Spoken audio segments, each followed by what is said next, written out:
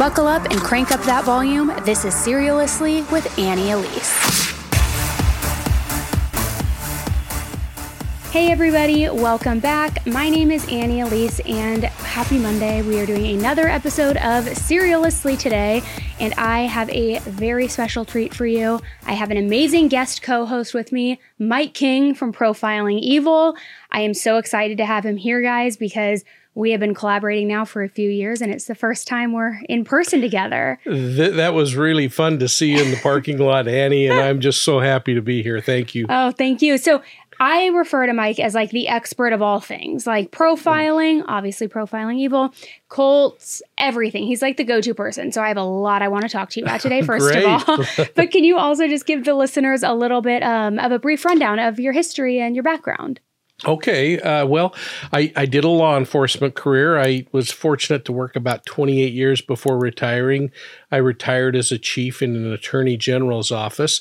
But along the way, I worked through the ranks in law enforcement. So I was a young testosterone-filled street cop for many years. And then I worked into investigations and eventually into administration. Along the way, I was fortunate to be trained in criminal profiling by FBI profilers. And so oftentimes I focus on behavior more often, I think, probably than some others do.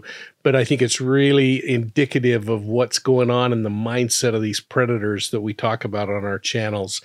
Since then, I've spent the last 17 plus years working with law enforcement around the world, providing consultative support in investigations, 911, and now in artificial intelligence. Awesome. Thank you. I'm so excited to have you here, Mike. I have so much I want to talk to you about, and thank you for giving it a brief rundown. So what I want to do today is go over some of the recent headline cases, some that all of us know about. I'll do a quick little recap of some, just in case maybe listeners haven't heard of it. And I want your expert weigh-in on these because I have some pointed questions for you because I want to pick your brain about the profile of these people. And then we're going to get into cults. This will be interesting. Okay, we'll see. I'm going to put you on the spot here. I have no idea what you're going to ask. I know. So, folks, this is going to prove to stump the dummy probably. No, we'll see. And then at the very end, I actually have a few pointed questions that I'm going to put you on the spot for. Oh, but okay. But we're going to have some fun. It's going to be good. I'm excited. Right. Okay, so first, let's for sure talk about Lori Vallow. For those of you who aren't familiar with the Lori Vallow and Chad Daybell case, first of all, you've been living under a rock. But let me just tell you, it's like the cliche of all cliches. A woman falls in love with a cult leader. She gets into some really bad stuff. Unfortunately, her children ended up being murdered, found on Chad's property. I know you've been covering it over on your channel, and I want to get your weigh in now that their trials have been severed, Lori and Chad's. Do you think that's going to help Chad's case, Lori's case? Do you think they're going to flip on each other? What do you think we can expect? Yeah, I'm like you. I'm really kind of interested in what on earth that was all about in severing. I mean, Lori forcing the court to give her constitutional right to a speedy trial.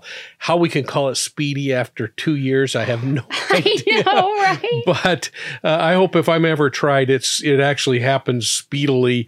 But I think it kind of shows a little bit of her personality about let's just get this over with. Let's solve the problem and move on. I thought it was interesting when they were, before the cases were severed, they were really smart in getting married because nobody can force them to testify against each other. So if they do, it's going to be really surprising. And frankly, I don't see it happening unless somehow Lori throws Chad under the bus during her trial. And then I think it's going to be really interesting to see what they have to say about her. But at that point, it doesn't matter. Yeah.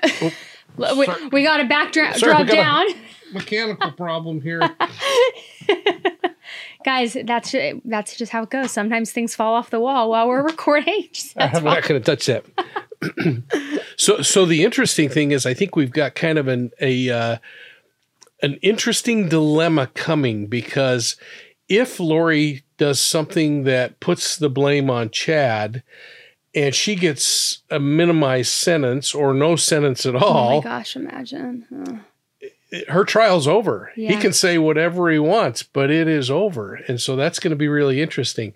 I personally don't think it's going to happen. So I've thought from the beginning, like when we first heard about this case, that they both were going to just throw Alex, Lori's brother, under the bus. I was like, I kind of think he's the henchman anyway, who did a lot of her dirty work. And I would imagine now that he's deceased as well, which, guys, if you're not familiar with this case, you got to brush up on it. It's every single person who has come into close contact with these people has now died for the most part. It's a crazy case, like Lifetime movie on steroids. But I always thought they would go against Alex. But now I'm like, they've been separated for so long. I don't know if they would try to save themselves because they're so ego driven or what it is. So I think it's going to be interesting to see. Do you think Lori will take the stand? Yeah. I don't think she will personally, no. But here's what I do think is interesting. I still think Alex isn't out of the woods, because why not pick the dead guy? Why not put all the blame on him? Why not come out and say, yeah, we had these kind of wacky beliefs and we were talking about it. We had no idea he was going to go for it and do it.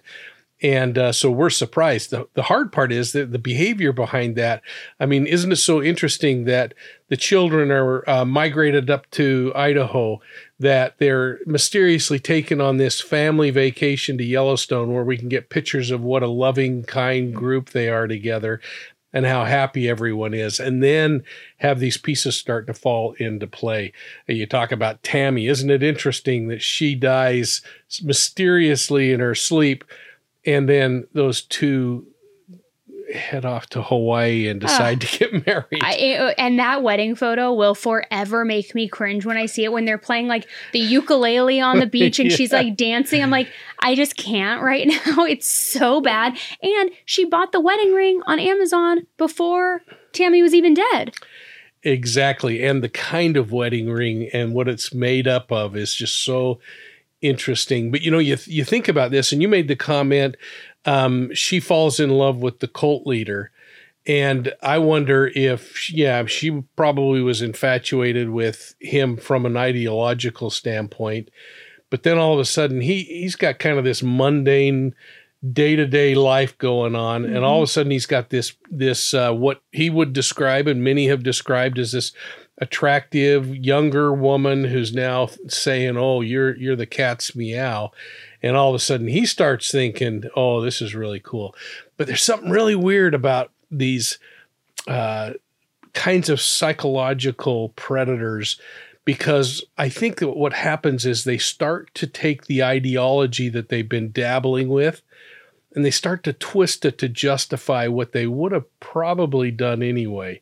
They start to make up these scenarios that justify and say, oh, yeah, God would want this to happen. Well, it's interesting you say that, because that I feel like is a huge precursor to when we get into the cult conversation, because I've got a lot to talk to you about with FLDS, Warren Jeffs, like Samuel Bateman. We're going there, which I feel like to your point, they twist it to make it okay to marry these young girls like 11 years old to do, which I don't want to jump ahead, but we'll get there. But yeah, it's again a version of a cult, in my opinion, with Lori and Chad. So it's going to be interesting to see how it all shakes out. Do you think that Lori Daybell would try to testify?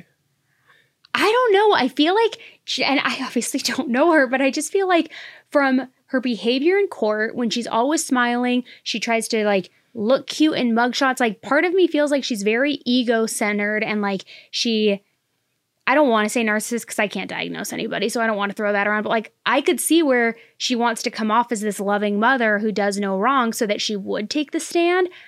But at the same time, when they were trying to have her deliver the children to show that they were safe, she just evaded forever and was until she got caught ultimately. So I really don't know.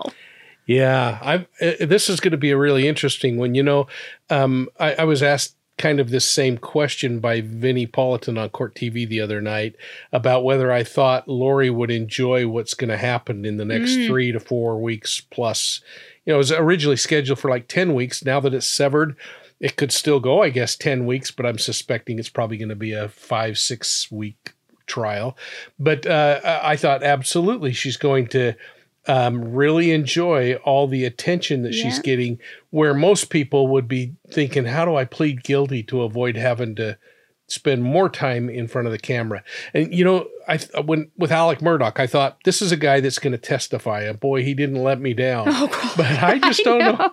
I just don't know about Lori. I don't know. Well, so I guess that I have 2 more questions with Lori, and then we'll move on to the next case. With that, if she is found guilty and they believe that she was involved in the children's death, when it comes time for Chad's trial, do you think that he would throw it all on her and his defense say it was all Lori, Chad had no idea, and then because she's already been found guilty, they have that to kind of bolster that argument? Or how will that shake out, do you think? Yeah, that's kind of interesting, isn't it? Is to put the blame on her now that she's got all the blame anyway and facing it.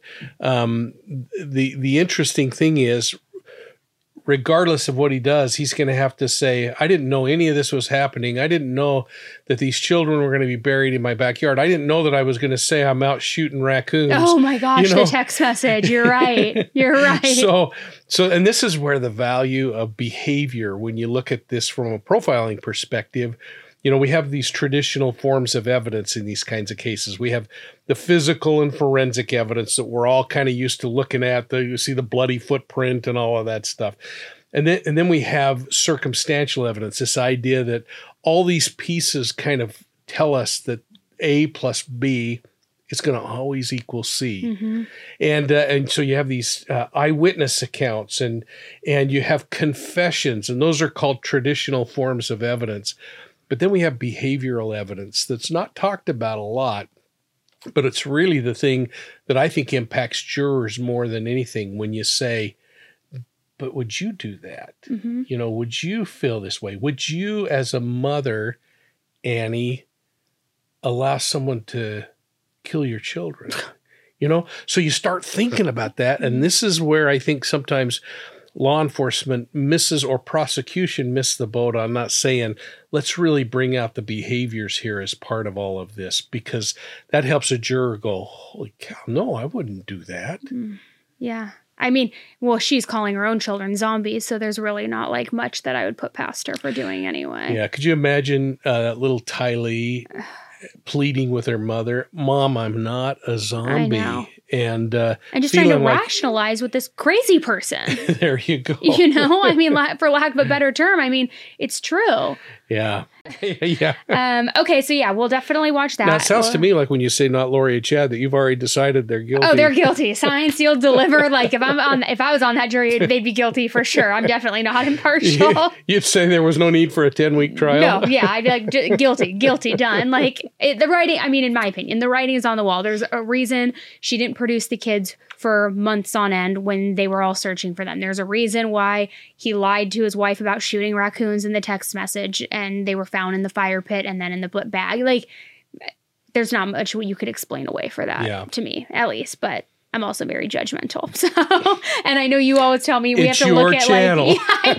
You always say, well, we have to look at their patterns. We have to do this. I'm like, no, Mike. We have to jump to conclusions and say they're guilty. Today's episode of Seriously is sponsored by Nuts.com. All right, guys, do you know that 11 a.m. feeling where it's like after breakfast, but it's not quite lunch yet? You've been trying to eat healthy and you're not trying to just like grab a donut for a snack, but you're super hungry and you need something and you're just so freaking famished. That feeling? Well, if that's you need to try Nuts.com. Nuts.com is your one-stop shop for freshly roasted nuts, dried fruit, sweets, pantry staples like specialty flours, and more. Their wide selection means that there is something for everyone. Now, I tried a bunch of stuff because I want it all. So I tried chocolate-covered gummy bears, roasted almonds, trail mix, and guys, everything I tried, I loved. Every single thing. It was honestly the perfect snack. And they have so much to choose from, so there really is something for everybody. They have dried fruit, nuts and seeds, chocolate, gummy bears, I mean, you name it. Right now, Nuts.com is offering new customers a free gift with purchase and free shipping on orders of $29 or more at Nuts.com/AE. So go check out all of the delicious options at Nuts.com/AE. You'll receive a free gift and free shipping when you spend $29 or more. Guys, check it out. And again, that is Nuts.com/AE. Your snack cravings will thank me later. Okay, so shifting gears now to the West Boys. That's one of the first cases you and I really ever collaborated on, I think, too. Yes, it was. And because that happened back in 2020. And that's the two little boys, Oren and Orson, who went missing from Cal City, California, originally from Bakersfield, and it's suspected that they never even made it to Cal City. And now that trial's coming up. Now, I want to know if you remember that I told you those boys probably never even made it to that house back 2020. Yeah. Which, I mean, I know neighbors had reported that they never even saw the boys in Cal City. We know that they all like went in that van the day before or before Christmas Eve or whenever it was, right before the boys went missing, but they only had some of the kids with them, not the boys, which you wouldn't leave young children, toddlers behind like that. But what's interesting is because now that that's all starting, I just read that after in their opening statements, and I want to quote this exactly, it says, "A week after Orrin and Orson West were reported as missing, a child who had been living with them gave a statement saying that he witnessed one of the boys die and said that the other later disappeared after a loud thud was heard one night." And that's what the prosecution said, which I know we all believed that one of the children had witnessed it based on the affidavit and what was said in there, because I think one of the charges, and you may know it off the top of your head better than I do, it was something about, what was it, like enlisting a child to help in a crime. And we were like, did they make the children help with the cleanup? Was one of the children present for that? So I thought that was really interesting. And then the prosecution also said that the interview that one of the children had given on December 28th, 2020, which was just a few days after the boys were reported as missing, he said that boy said he woke one night to noises coming from Orrin while the family still lived in an apartment on Lotus Lane in Bakersfield, which is, of course, before they ever moved to Cal City. And he said his parents got to Orrin first, and they watched as his color faded, he vomited, and died. Now, this would, of course, go in line with them either going to Cal City as a cover-up to move, to get away from Bakersfield, to get away from and detach themselves, because like so many, like you suspected, he never made it to Cal City. Neither one of them did, in my opinion. It's unbelievable. I mean, they're just evil. What do you think as far as now that we're going into the trial and what's going to happen there? You know, I remember the discussions that we were having around this, and we both talked about how important this child's testimony, or the children in the home, was going to end up being, and that we would never hear about that probably because the Division of Family Services was involved, and of course you got to protect these children. But now to hear that this child has the courage to really say, I don't remember them being here when we moved to Colorado City. I remember specifically this murder. That's huge. And imagine that little kid having to pack that around for so long.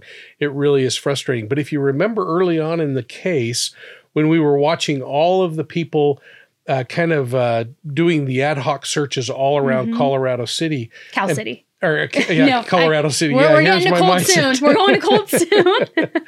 Yeah, and you remember we were talking about how frustrated we were that law enforcement didn't seem really invested in California City, but they kept doing things over in Baker. Yeah. And it all makes sense when you saw those really detailed searches they were doing in Baker. That was telling me at that time that that's where the case is taking them. And if nothing, sometimes you say, can anything good come from it? From an investigative perspective, if it kept all the noise in California City, and then that allowed those investigators to continue to work things there. But yeah, I think of those poor children having to witness this and then be told to keep it quiet. Yeah. How terrifying that was for them as well. Well, and that's the next bullet I had here that I wanted to read, was that the prosecution said that the West parents, Trezell and Jackie, asked the child if they should tell somebody or keep it a secret, as if the child should instruct you on what to do. And then they also go on to say, and what you'll hear through testimony is the child knew that if they told somebody, they would be taken away from their parents. So these monsters are not only saying, hey, should we tell anybody? What should we do? Don't tell anyone or you're going to be taken away from us as well. And like instilling this fear in these children. It's horrible. It's horrible. Yeah. And I'd be really interested if they ever really did ask that question, or if they made it more of a statement of, if anyone ever finds out, you guys are all going to be going someplace else, and put that fear, because that seems to be the way that people control children, is with fears of what might happen. You know, another thing that I thought was interesting in this particular case, in the timing of the move, was that by moving, the new neighbors wouldn't know about those children. No. The old neighbors would soon forget that couple that had foster kids that were in and out, and they wouldn't remember. But the thing that bugs me is the family members that would have undoubtedly known those kids were missing in action. Oh, yeah. And they kept their lips sealed as well. I think what was her name? And Wanda was the mother, the grandmother, and she put out that whole statement saying God's already forgiven you for, like, you need to just tell the truth, as though she were pleading with an abductor of some sort. And I remember that statement always rubbed me the wrong way, because there was certain wording in it to where it almost was as though she was talking directly to somebody who she knew. Interesting. And it really rubbed me the wrong way, to where I'm like, she's already saying they've forgiven this person, which I get. Maybe you use that as a tactic, but something never sat right. And remember, the scent dogs that went to the Cal City house never picked up a scent outside of the house. It was only on the belongings in the house, but there was no proof that the boys had ever been there. No Christmas gifts under the tree, nothing, even though she was inside wrapping gifts. Yeah, that was a crazy story from day one. And boy, what a powerful statement that things like Ring doorbells and other kinds of things play in this. I would suspect you have cameras around your house. We have cameras around our house. Yeah. Our neighbor had his car broken into the other day, and we were able to pull up something and send over. And so we're really fortunate. I wish we'd have had things like that when I was looking at cases, but I bet. I mean, that always blows my mind too, though. And I say even about Google all the time, like, criminals, I don't know if they really are just really stupid, or if they think they're not going to get caught, because they're searching Google on their phone for these crazy things. How long till a body goes cold? How to dispose of a body? They know Ring cameras are almost everywhere nowadays, yet they're traipsing around in front of neighbors' houses doing things. And I'm like, you're asking to get caught, yet you think you're getting away with it. It blows my mind that there isn't like a level of acknowledging where technology is today. And people continue to do it, which is good for law enforcement, but... Yeah, it is really good for law enforcement. And I think it speaks to, though, the fact of, you think about these personalities that commit these kinds of crimes. In most cases, now there's some really skilled serial killers out there and predators that are really good at what they do. And hope people don't take that offensively, but they know how to avoid detection. But if you think about most predators, they're satisfying this, when you think of Freud and he talks about ego, superego, and id, they're satisfying this piece of them called id that's just saying, I want this, I deserve it, by golly, I'm going to chase it down until I get it, and then I'm going to figure out how to fix things after. They're so consumed with satisfying their desires that they sometimes forget and get tunnel vision. And I often apply this kind of thought process to, if you think about in the animal kingdom, when mating. Maybe the lights are burning my glue. Animal kingdom. So when you think about the animal kingdom and its mating season, and you'll see people walking up on animals that otherwise they'd never get near to, but they're so focused on this mating process that you could be driving diesel trucks next to them and they wouldn't be batting an eye. They're so focused. And I think these predators are exactly the same. They fantasize so much about what they're going to do. And when they finally act it out, even when it's trying to get away with something that maybe was a crime of passion, but then they start fantasizing about how they're going to get away with it. They spend so much time fantasizing that they think, I'm fixing all these things along the way and making simple mistakes that thankfully make the difference. And often we see these organized criminal thoughts start to unravel and become disorganized the longer they can continue doing it. So in serial cases, you sadly hope that there are more victims, because that's what's going to tell you more about the personality of that predator. Oh, God. That's a really interesting take. I never thought about it that way, with that comparison with the animal kingdom. That makes total sense, though. It really does. Yeah.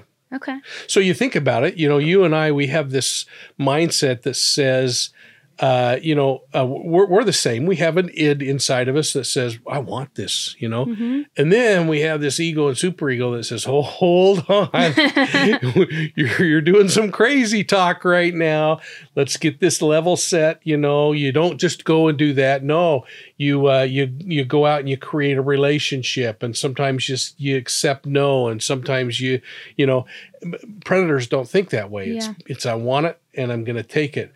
And so what we have to do is we watch them and see these personality traits unfolding in other parts of their lives, it helps us understand in areas that they're keeping a little more secret. All right. All right. Well, that kind of leads me actually into this next case, and then we're going to get into cults after this. But I want to just quickly talk about Aiden Fucci.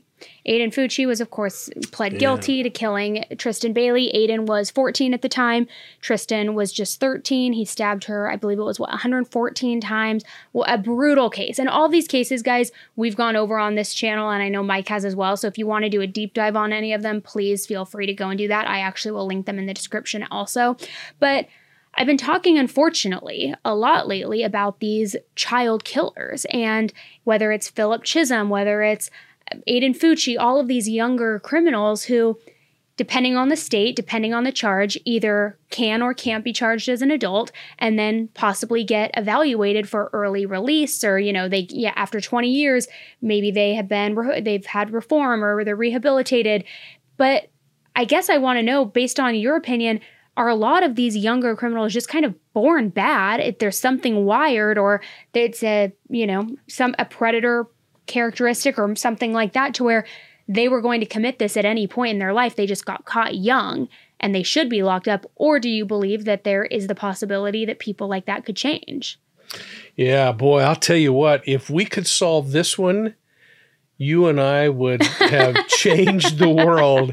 In fact, as you were talking, I had these flashbacks of my mentor, a fellow named Greg Cooper, who, as we were going through the profiling process, we hit this. We call it nature versus nurture. Mm-hmm. And he said, some people want to blame the fact that they didn't get warm chocolate chip cookies and milk after school for the reason why they choose to be a predator.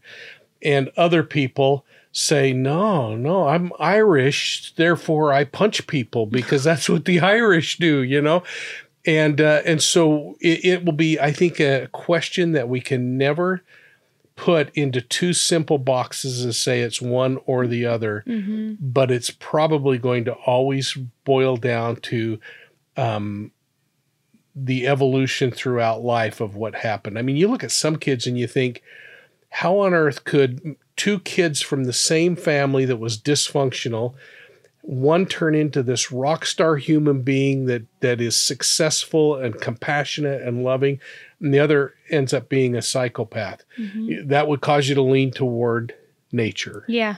In the same light, some people, I think we all know what society standards are, and the difference between you and I and these predators that we talk about on our shows is that we know what's right and wrong, but they choose to violate those standards anyway. Mm-hmm. And we say, no, here's the line. That id, I'm shoving it back in the back. Yeah. And I'm going to say, oh, okay, then, maybe another time. Okay. So we'll never have the answer is what you're telling me. I think it will always be a different answer based on the individual. Right. Okay. And in some cases, Aiden Fucci, he comes from a family that had a broken home. Mm-hmm. My mother had 4 marriages in my lifetime, I can't think of a person that I have stabbed 114 times. Exactly. People always find an excuse for everything, it seems like. Yeah. And he had been planning this, and he gave himself a timeline and had told his friends, I'm going to kill somebody in the woods in 30 days. And so it's like, it's not a crime of passion that happened in the heat of the moment. Like, you've been stewing on this and wanting this to happen, and then he just chose his target. Yeah, you're absolutely right. And this is where, again, behavior becomes so important as we have these kinds of discussions, to think about one of the other principles that you learn early when you're going through profiling is that fantasy is always cooler than reality. Mm-hmm. And so for a predator, they may fantasize about having some kind of an experience, but whenever they try to act out that experience, it always falls short. It never is as cool as the fantasy was. Mm-hmm. And I would suspect in our normal lives, in our legitimate lives, that we've had experiences where we thought, oh man, isn't this going to be great? And all of a sudden we're going, well, that wasn't that great. Yeah. Happens all the time. Yeah. But what we do is we say, okay, I'm going to change my thought process. Well, the predator doesn't. The predator says, I got to fix what went wrong. And so they sit and fantasize and fantasize and fantasize. Pretty soon, the fantasy's not enough, and they have to act out. And then it breaks again, and they have to go back to the drawing board. Okay. So that's why you see these predators that are especially fantasy-driven, and I believe that Aiden Fucci, for instance, would have probably murdered again had he gotten away with this, that you see them continue to do this because it's the fantasy process. And his fantasy in that particular case didn't work out like he hoped it would, I don't think. The resistance that he had, whatever it was, it didn't work out. And most predators will tell you that when you interview them and sit with them. And I'll tell you, I've eaten a lot of prison lasagna with serial predators.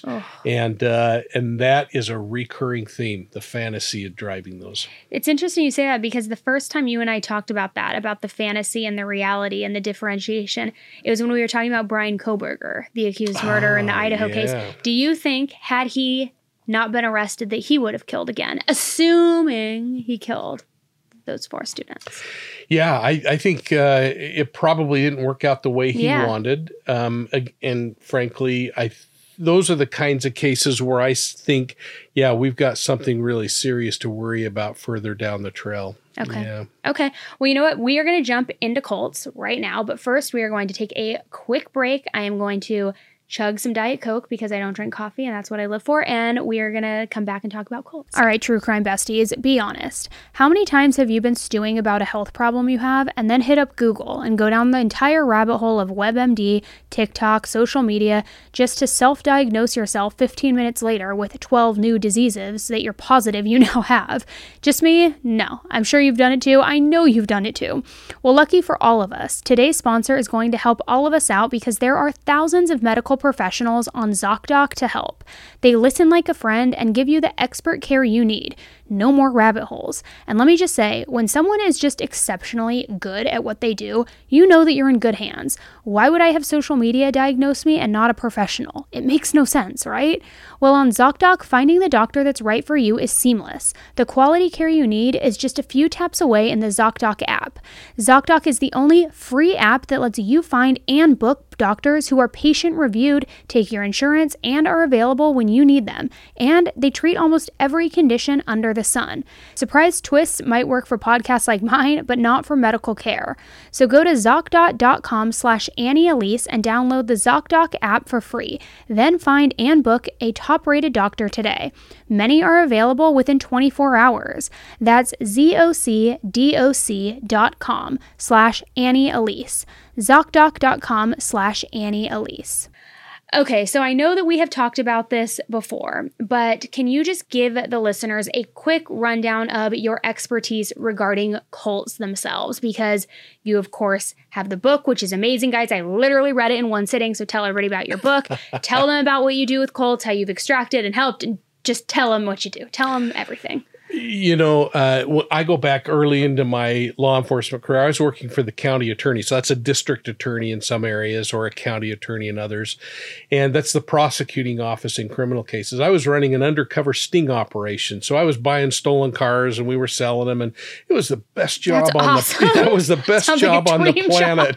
Yeah. We had a great team. It was made up of officers from a bunch of different agencies. And we'd just go out and we were having a great time. I walked into the county attorney's office one day, and as I was walking past, the secretary said, "Hey, can you talk to this woman over here? She's been waiting for someone for some time and nobody's around." So I was the bottom rung on the ladder, the last person they wanted to talk to somebody, but they got tired of making this poor woman wait. And so I walked over and she very confidently stood up, and she was a beautiful young woman, probably 21, 22 years old at the time.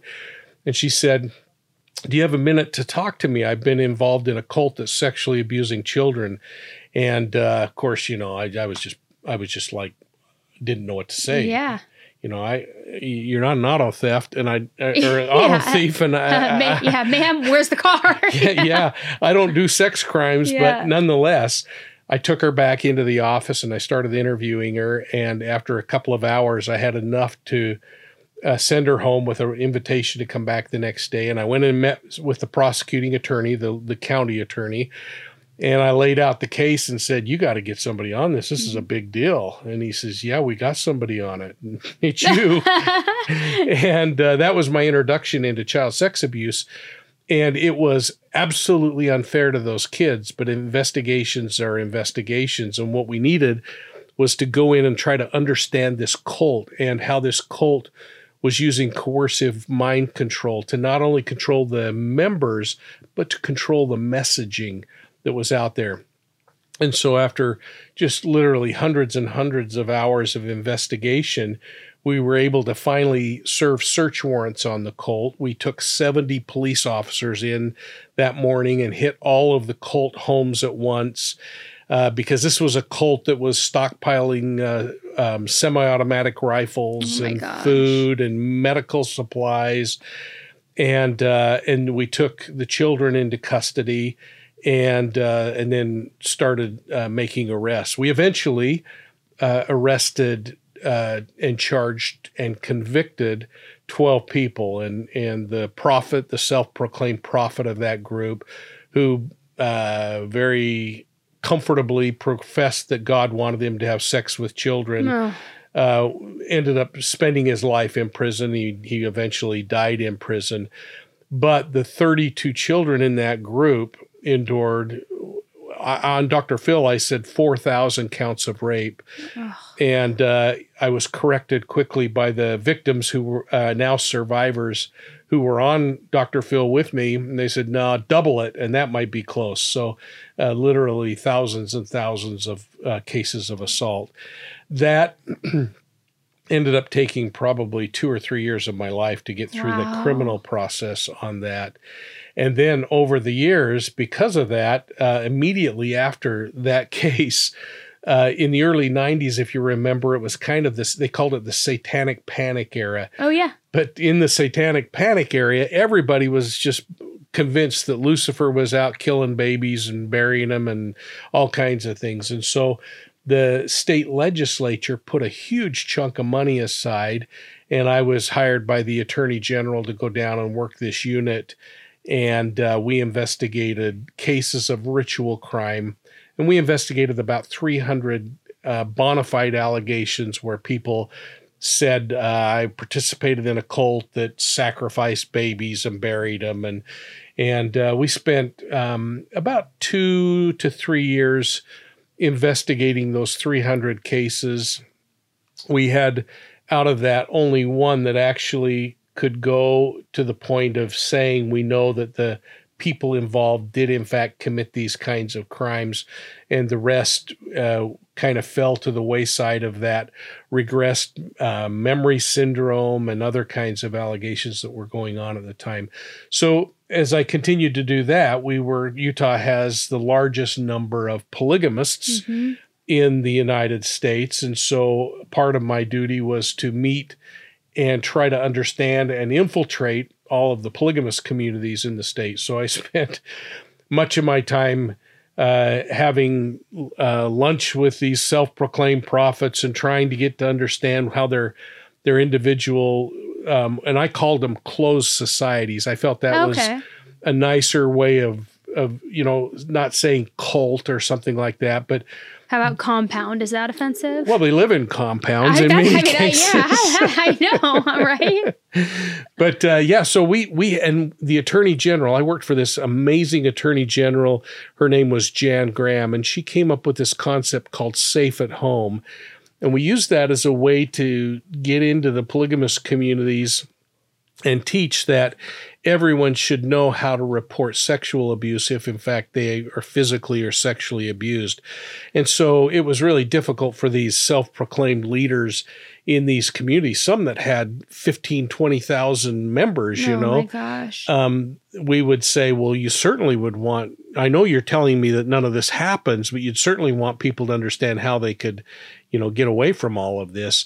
And so we were fairly successful in starting to infiltrate and come to know these individuals, but it was a chess match from day one. And and so with that, I spent the last 40 years just studying cult behavior and getting to know the real smart cult experts around the world, and that's kind of led me down a bunch of different goofy paths. Well, one that I want to talk about is the FLDS, because that's one I feel like so many people know. It's one of the probably more common like groups that people would associate as a cult because of their beliefs. But I will say it never fails to surprise me that in every single cult or grouping where there's a self-proclaimed prophet, why is it that they always believe God is telling them to have sex with young kids? Why is that the one staple in all of them? It blows my mind. Like, they're not telling you that you should, I don't know, be a hot air balloon pilot. Or they're not telling you that, like, why does it always come down to that? Oh, he wants me to have a bunch of wives and have sex with a lot of girls. Like, okay, sure. You know, I remember I got in a little bit of trouble because I made a public statement during the Zion Society investigation because Arvin Shreve, the prophet of that group, the self-proclaimed prophet, originally started with this concept that he was going to have multiple wives. And so women were being told, you need to leave your husband and marry me. And he was building this little compound around him. But then I think he started to realize he couldn't take care of that many people. So he then had this revelation that said, not only are you to have sex with all these women, Arvin, but the women now should start having relationships with each other. I remember reading that in your book. Yeah. And that was really troubling to a lot of people. And yet absolutely and unequivocally accepted by the members of the group. And that's part of one of these cult characteristics that are so unique in these coercive cults, is that they have this unique ability to take seemingly intelligent people and slowly, and we use the analogy of boiling the frog, slowly getting them to change that mindset that, okay, if God wants me to do this, it's not that bad since I got a roof over my head and food in my belly and a nice home to live in. I guess I can put up with that. And you think about it, there are a lot of people who put up with much worse in a traditional family just to have security, physical security, because it can't be emotional security. No. Yeah. But then Shreve said, not only are these women supposed to have sex with each other, but now we're going to start having children become my wives. And then he started to bring that in. So what he did is he took perversions that I was actually able to uncover earlier in his life that showed that he was a pedophile, and he then turned it into a religion and said, no, God wants this to happen. So what he did is took something that he knew was absolutely vile and disgusting, and over time convinced people that, no, this is the will of God, and I would never offend God. So I don't want to do it, but I'm going to do it.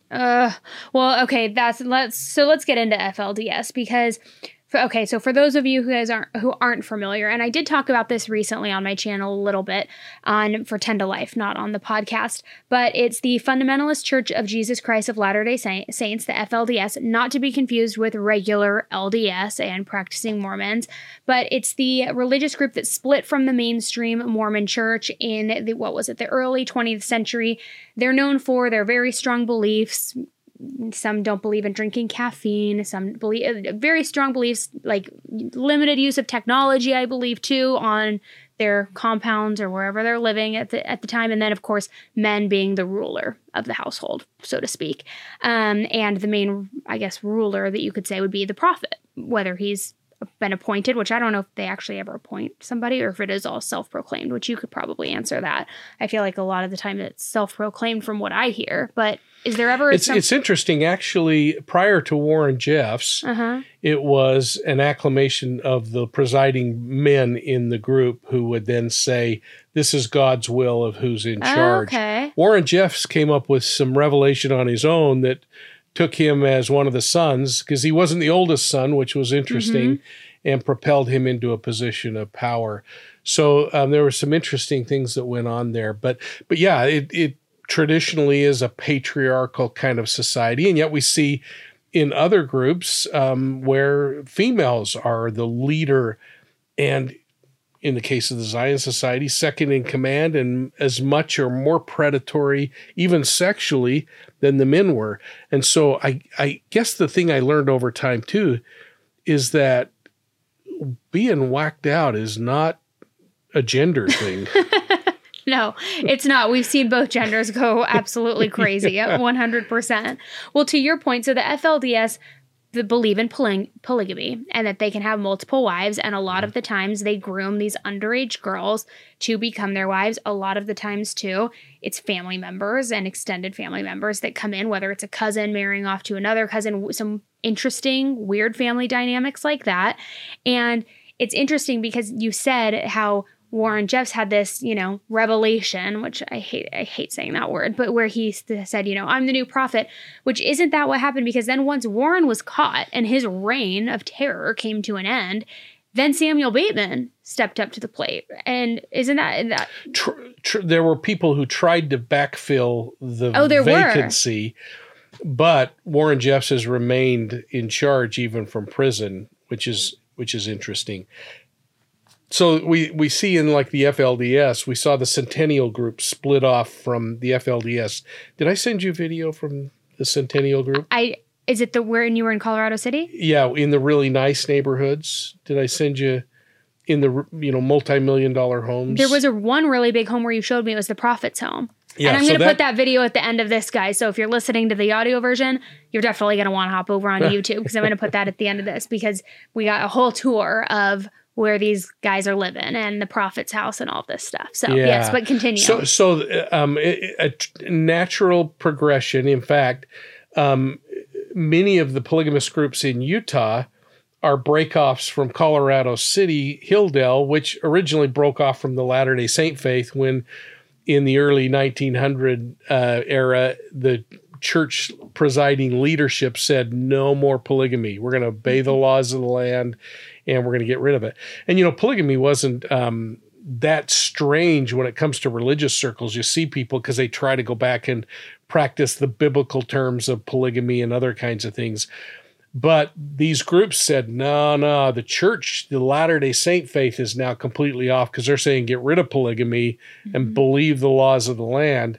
And they moved down. But then as they had people fighting for leadership, then they started breaking off and creating their own groups, the Allred group, the Kingston group. And so you see these, the Ervil LeBarons and all these other whacked out I didn't realize there were so many. Yeah. Oh my gosh.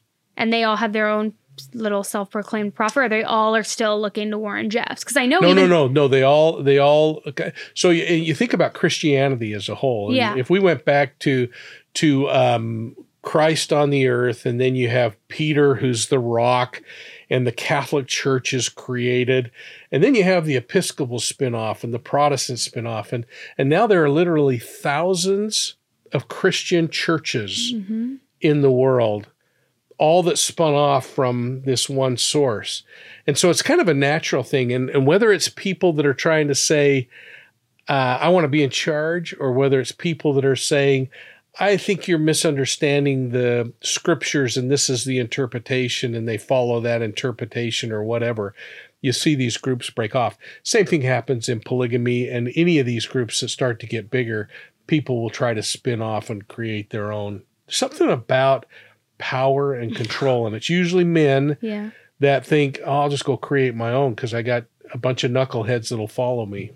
Which it's so interesting because Warren Jeffs, I don't know how many years it's been now that he's been locked away and kind of in there, but people still who believe in him and look to him have his photo up in their homes, and he still has phone calls where it almost as though he still has some sense of control and power over these people. But then the guy I was talking about, and I believe his name was Samuel Bateman, wasn't, where he like enters the chat and he's kind of like this new guy, and he got caught recently too. It's just like, what's with all of these guys thinking they're the prophet and that they're going to just have 11-year-old wives? It's unbelievable. It is really tragic. And, it's interesting because you go there, and I go to Colorado City and Hilldale periodically and drive around. Sometimes I see people that now start to smile and wave that used to hate me, and so you're seeing a small evolution occur, but you still see the foothold that the FLDS culture has on many of those families out there. The mayor of Hilldale was a former member of the FLDS church, and she broke away. And when she became mayor, she started turning things upside down. They actually have a few places where they've got curb and gutter in the city now, which, that would have never happened years ago. And so it's been kind of interesting to see. And I think one of the interesting comments I got from Willie Jessup one day, and he was the lead henchman for Warren Jeffs. Oh my gosh. Willie and I spent a day together just a few months ago, and we were absolute combatants. When I was in the Attorney General's office, he was trying to keep Warren Jeffs out of prison. I was trying to put him in prison, and he and I didn't like each other. I don't know that we still probably still don't like each other, but we had some interesting discussion. And during that, as we were talking, he said, well, you might be surprised, because he said, if you went over to the high school, you now see a few girls wearing shorts playing volleyball rather than the pioneer dresses. Oh. So, slowly things are starting to change, and hopefully that community will heal and become a little more diverse. In all of your time going kind of like deep into the cults and talking with people, did you ever worry for a second, like, what if they're brainwashing me? What if I'm going to be a part of this cult? What if I'm going to become a believer? I never worried about them brainwashing me, but I did worry about my own safety on many occasions going into the communities. And especially when I would set up meetings and go in and talk to the leadership. And, me and maybe a sergeant from the state police would be in this room all alone with them. And there were times when I thought, this isn't probably the smartest thing. And yet we knew that they knew that our people knew that we were there, if that makes sense. So, oh my gosh. But yeah, it was a strange thing. And you'll never, I can't ever explain adequately what the feeling was like, Annie, but when you would drive into Colorado City or Hilldale, the men would start following you in their trucks, and they would turn off, and somebody else would come in behind and pick you up, and they would follow every movement. I'd always stop at the store and go in and buy something. And Gentiles, the guys like me, are not allowed in the store, but I'd go in with my badge on my belt and a gun on, and I'd go and buy a Coke, and I'd stop and talk to the lady at the counter. How you doing? And they just didn't stare at you. Oh my gosh. So that always has fascinated me too, because I feel like if you come in as an outsider, of course, they're going to try to intimidate you. They don't want you around. Is it because they're so protective over their lifestyle and the way they live, or is it because they're in fear that they will get in trouble and there will be arrests made? Why is it that there is like such that just bad vibes if you were to drive through or enter in, and why do they want to keep the outsiders away so much? So the primary reason is they're taught that everyone on the outside is evil and part of Babylon, and that only those on the inside are the chosen and those that have the true connection with God, and that any other influence is going to be a negative influence that will hurt him in some way or another.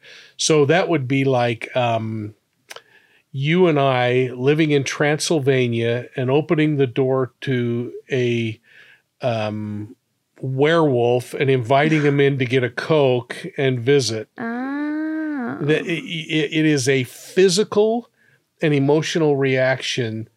Then it's much different now, but then that it would absolutely make their skin crawl to have someone try to talk to them that wasn't part of the cult. That is so fascinating. Yeah. I've always been fascinated with cults, just because to me too, I wonder like, how is it that these cult leaders, and I know you said it's like a slow burn and it happens over time, but it always has fascinated me. How do they brainwash these people, get them to believe a certain thing, get them to believe they're doing God's work, that this is all at the direction of God? Are there certain traits that you would say you've seen in these people of like the power that they have and the control they have over people? Or like, how does that mind play and mind game work? How do they do it? Yeah, I've often wondered, and in fact, my wife and I had this discussion the other night as we were watching actually another case that's in the news. And there's almost a unique psychopathy about these people that are somehow propelled into these positions of leadership, whether it's a Warren Jeffs or a Manson or what became a Richard Ramirez. They have this ability to project this power and authority, and people, especially people that just want somebody to tell them what to do, flock to those kinds of people.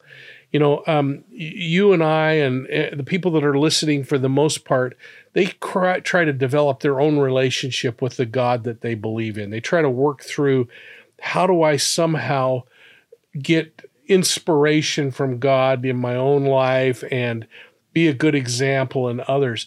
Then there are these groups of people, and these are the people that I generally found in these cults, that just want somebody to tell them everything to do and guarantee they'll go to heaven. You just do what I tell you, and you're going to make it.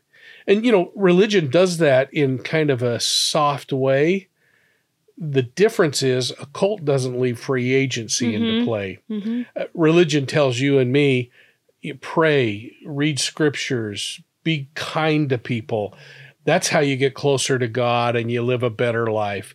The cult doesn't do that. The cult is much more restrictive and directive and controlling. Another big cult is, of course, the Children of God, also known as the Family. Is that one that you had any working with, or that you're familiar with? Never did any work with them. As far as it's a little older than my investigative time. Now, since there have been, like, the Family in Australia, I did some work on, and there are Children of God here in the States. Those kinds crop up. And the thing that I've always found kind of interesting is, as different as they'd like to be, they're very much the same. They're very much the same in the control mechanisms, the single authority figure, the inability to question authority, the secrecy, the control of members, that you don't go out without others to make sure you don't, get hoodwinked and pulled off into normalcy.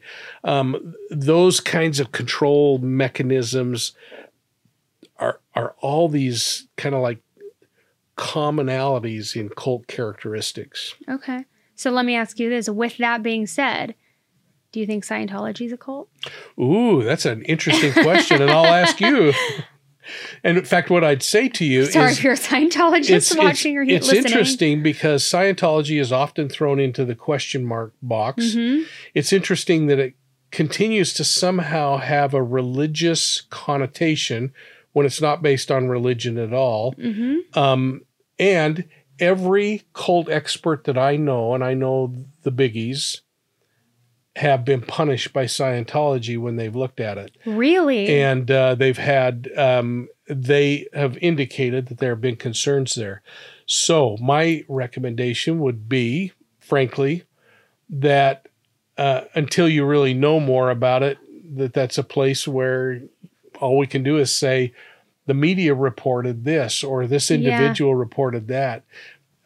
I can talk about the Zion Society or the FLDS or these groups because I personally created experiences with them.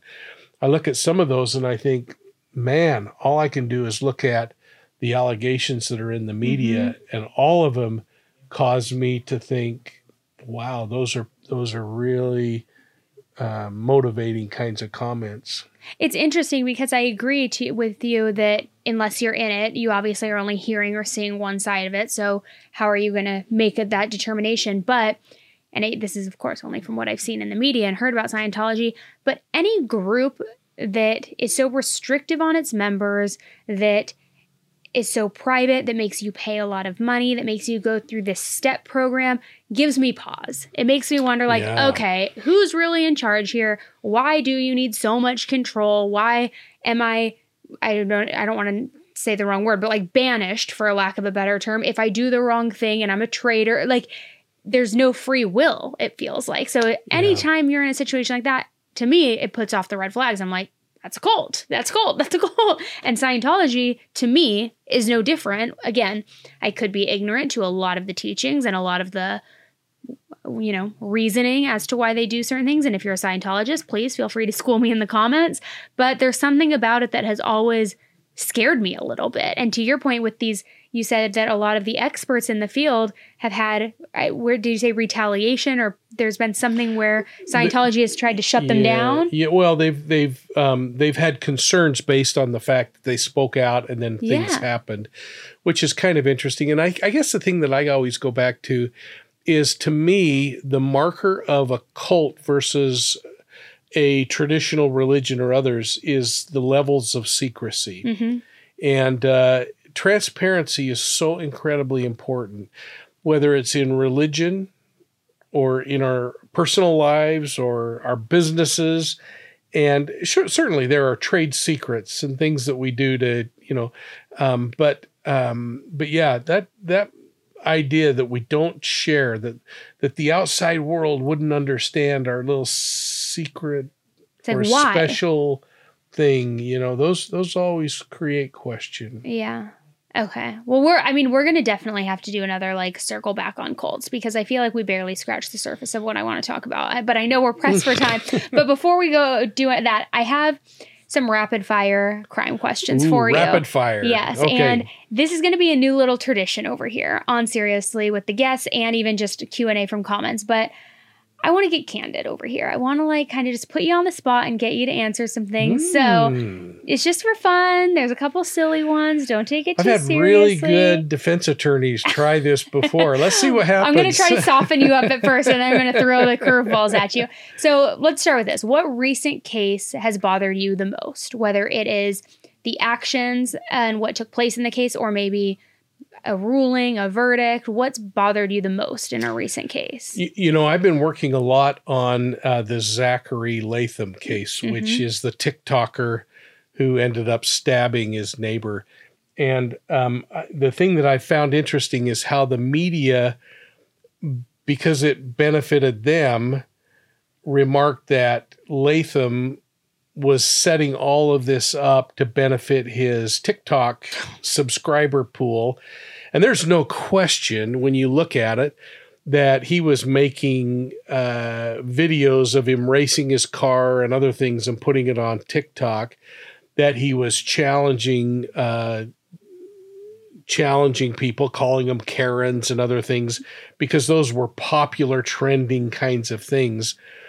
But it kind of troubled me that now he's in a case where he's being charged with murder, and every video I've seen, everything shows him backing up. He may have caused every bit of anger that's been bugging people.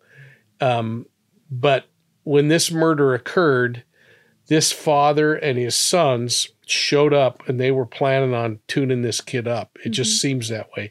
And so it's like the weirdest case to me, because it's not what I normally get down a rabbit hole on, but it's really intrigued me a lot. So have you been covering this one a lot on your channel? I haven't talked about it. I'm going to talk about it in the next day or two. I've been doing some Court TV stuff on it, and this morning on Court TV, I got a little exercised about some things, and that normally doesn't happen, but I don't have a problem at all when I think somebody shouldn't be in a courtroom. I don't have a problem at all when I think someone should, by saying, in my opinion, this is what happened. So that one's kind of bugged me a little bit. Okay, I'm going to have to watch your coverage on it, because I want to know more about it. Okay, if you were a juror on the Casey Anthony trial, what would your verdict have been? Oh, that's interesting. If I had been on that jury, I would have, without question, convicted her. Yeah, I knew we got along. Who do you think killed John Bonet? Very interesting. So I am going to incredibly competently avoid answering this by saying you can't plead the fifth. You can't do it. That I was sitting in Secret Service headquarters the day that the documents arrived for analysis, and promised at a certain point that I would never talk about anything I know about that case. So, was it Burke? Did you hear what I said? You could tell me. No, I would never shut the cameras off. Okay. If you had to move a body, who would you call to come help you? Ooh. Well, number one, I would call the local mortuary because I would never do something that was criminal in nature. Or at least I hope I never do something criminal in nature. I'd help you, Mike. And, I'm afraid to even ask this question, so I won't make it a question other than a statement, is who would fantasize about what would my next step be in that regard? Over here, I guess we do. Okay, I've got a couple more for you. Do you think that Brian Laundrie's parents knew that he killed Gabby Petito? Yes. I do too. Okay. Yeah. All right. Personal feeling. Yeah. Just based on a lot of different things, but yeah. Mm-hmm. Yeah, I think he called them and confessed. Yeah. Yeah. And then they called, Bertolini, whatever his name is. Okay. Are there any true crime conspiracies that you believe in? For example, Chris Watts having his mistress, Nicole, help him. So are there any true crime mysteries? Conspiracies. There are a lot of conspiracies that I think are incredibly interesting. Mm-hmm. In most cases, I would say, no, I don't. I believe that it really boils down to quick, rash, disorganized decision. Okay. All right. Last question, and this is a big one. And everybody pay attention here. If you were to go missing, who should we all look for? Or look at? Yeah. Who should you look at? Who should we look at? Yeah, probably famous Daves. Yeah. Okay, good. That was fun. Thank you for being such a good sport. So we're going to do that now with all of the guest hosts, but also if you guys have a question for me or any of the other future guests, just leave it in the comment section below on YouTube, and maybe you will hear in the next episode your name shouted out and your question asked and answered. So leave that below. Oh, what a fun idea. It'll be good. Hopefully there's nothing that puts anybody on the spot too much or puts me on the spot too much. Okay, so can you just, before we wrap up, give everybody a rundown of all things Profiling Evil, what you're going to be covering in the near future, how to follow, how to watch. You have a lot of exciting things going on. So tell the people. Wow. Well, thank you. And every time I have the chance to be with you, I always get a bunch of people who subscribe. So thank you so much. Oh my gosh, I'm so glad they love you. Oh, well, this has been the strangest thing because you're like really likable on there. I'm like this old guy that just gets on, and I'm always kind of the same personality and the same kind of drab, let's not get too much in the woods here and too much. I think it's a good balance. You reel me in a lot of the time when we do our live streams together. You're like, all right, Annie, you're trailing off a little bit. Come back in. It's a good balance. Well, so we're pretty excited. We're like days from signing a contract to have our podcast on the Zion Society cult case, which is built and you said to mention my book, Deceived, an investigative memoir of the Zion Society cult. That has been purchased, and we're gonna roll out a big podcast. Congratulations! So we're really excited about it. It's already cut. We've already done all the recording. It's done. That's the one you sent me the preview of, right? Yes. Oh, I'm so excited. So we're really hopeful because we're pointing the proceeds toward building a new children's advocacy center. So wow. All of the proceeds thus far on the book have all gone toward this Justice Center. It's going to break ground in probably August of this year. We thought it would happen by now, but it's getting everything done is a little slow. But it'll be a place where children can be physically and forensically examined if they are victims of child physical or sexual assault. Wow. And prepared for the court case. We did that because the Zion Society book, actually the children in that book were the first children in the second Children's Justice Center in the United States back 33 years ago. And so now that building is ready to be built, and we hope to have the kids come out. So we're really excited about that and looking forward to it. I continue to do court TV just about weekly, and News Nation on a fairly regular basis.